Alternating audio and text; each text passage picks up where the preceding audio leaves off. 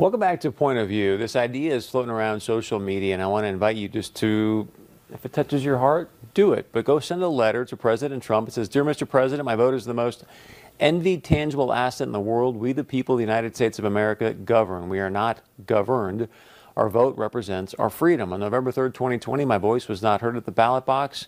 In essence, my freedom was taken away." There's more to that. I've tweeted it out if you want to check it out at Chris Berg POV, because as you know, Point of View, this is the show that's fighting for the truth for you. I'm Chris Berg. Thank you so much for joining us. Have a great evening. We'll see you back here tomorrow night.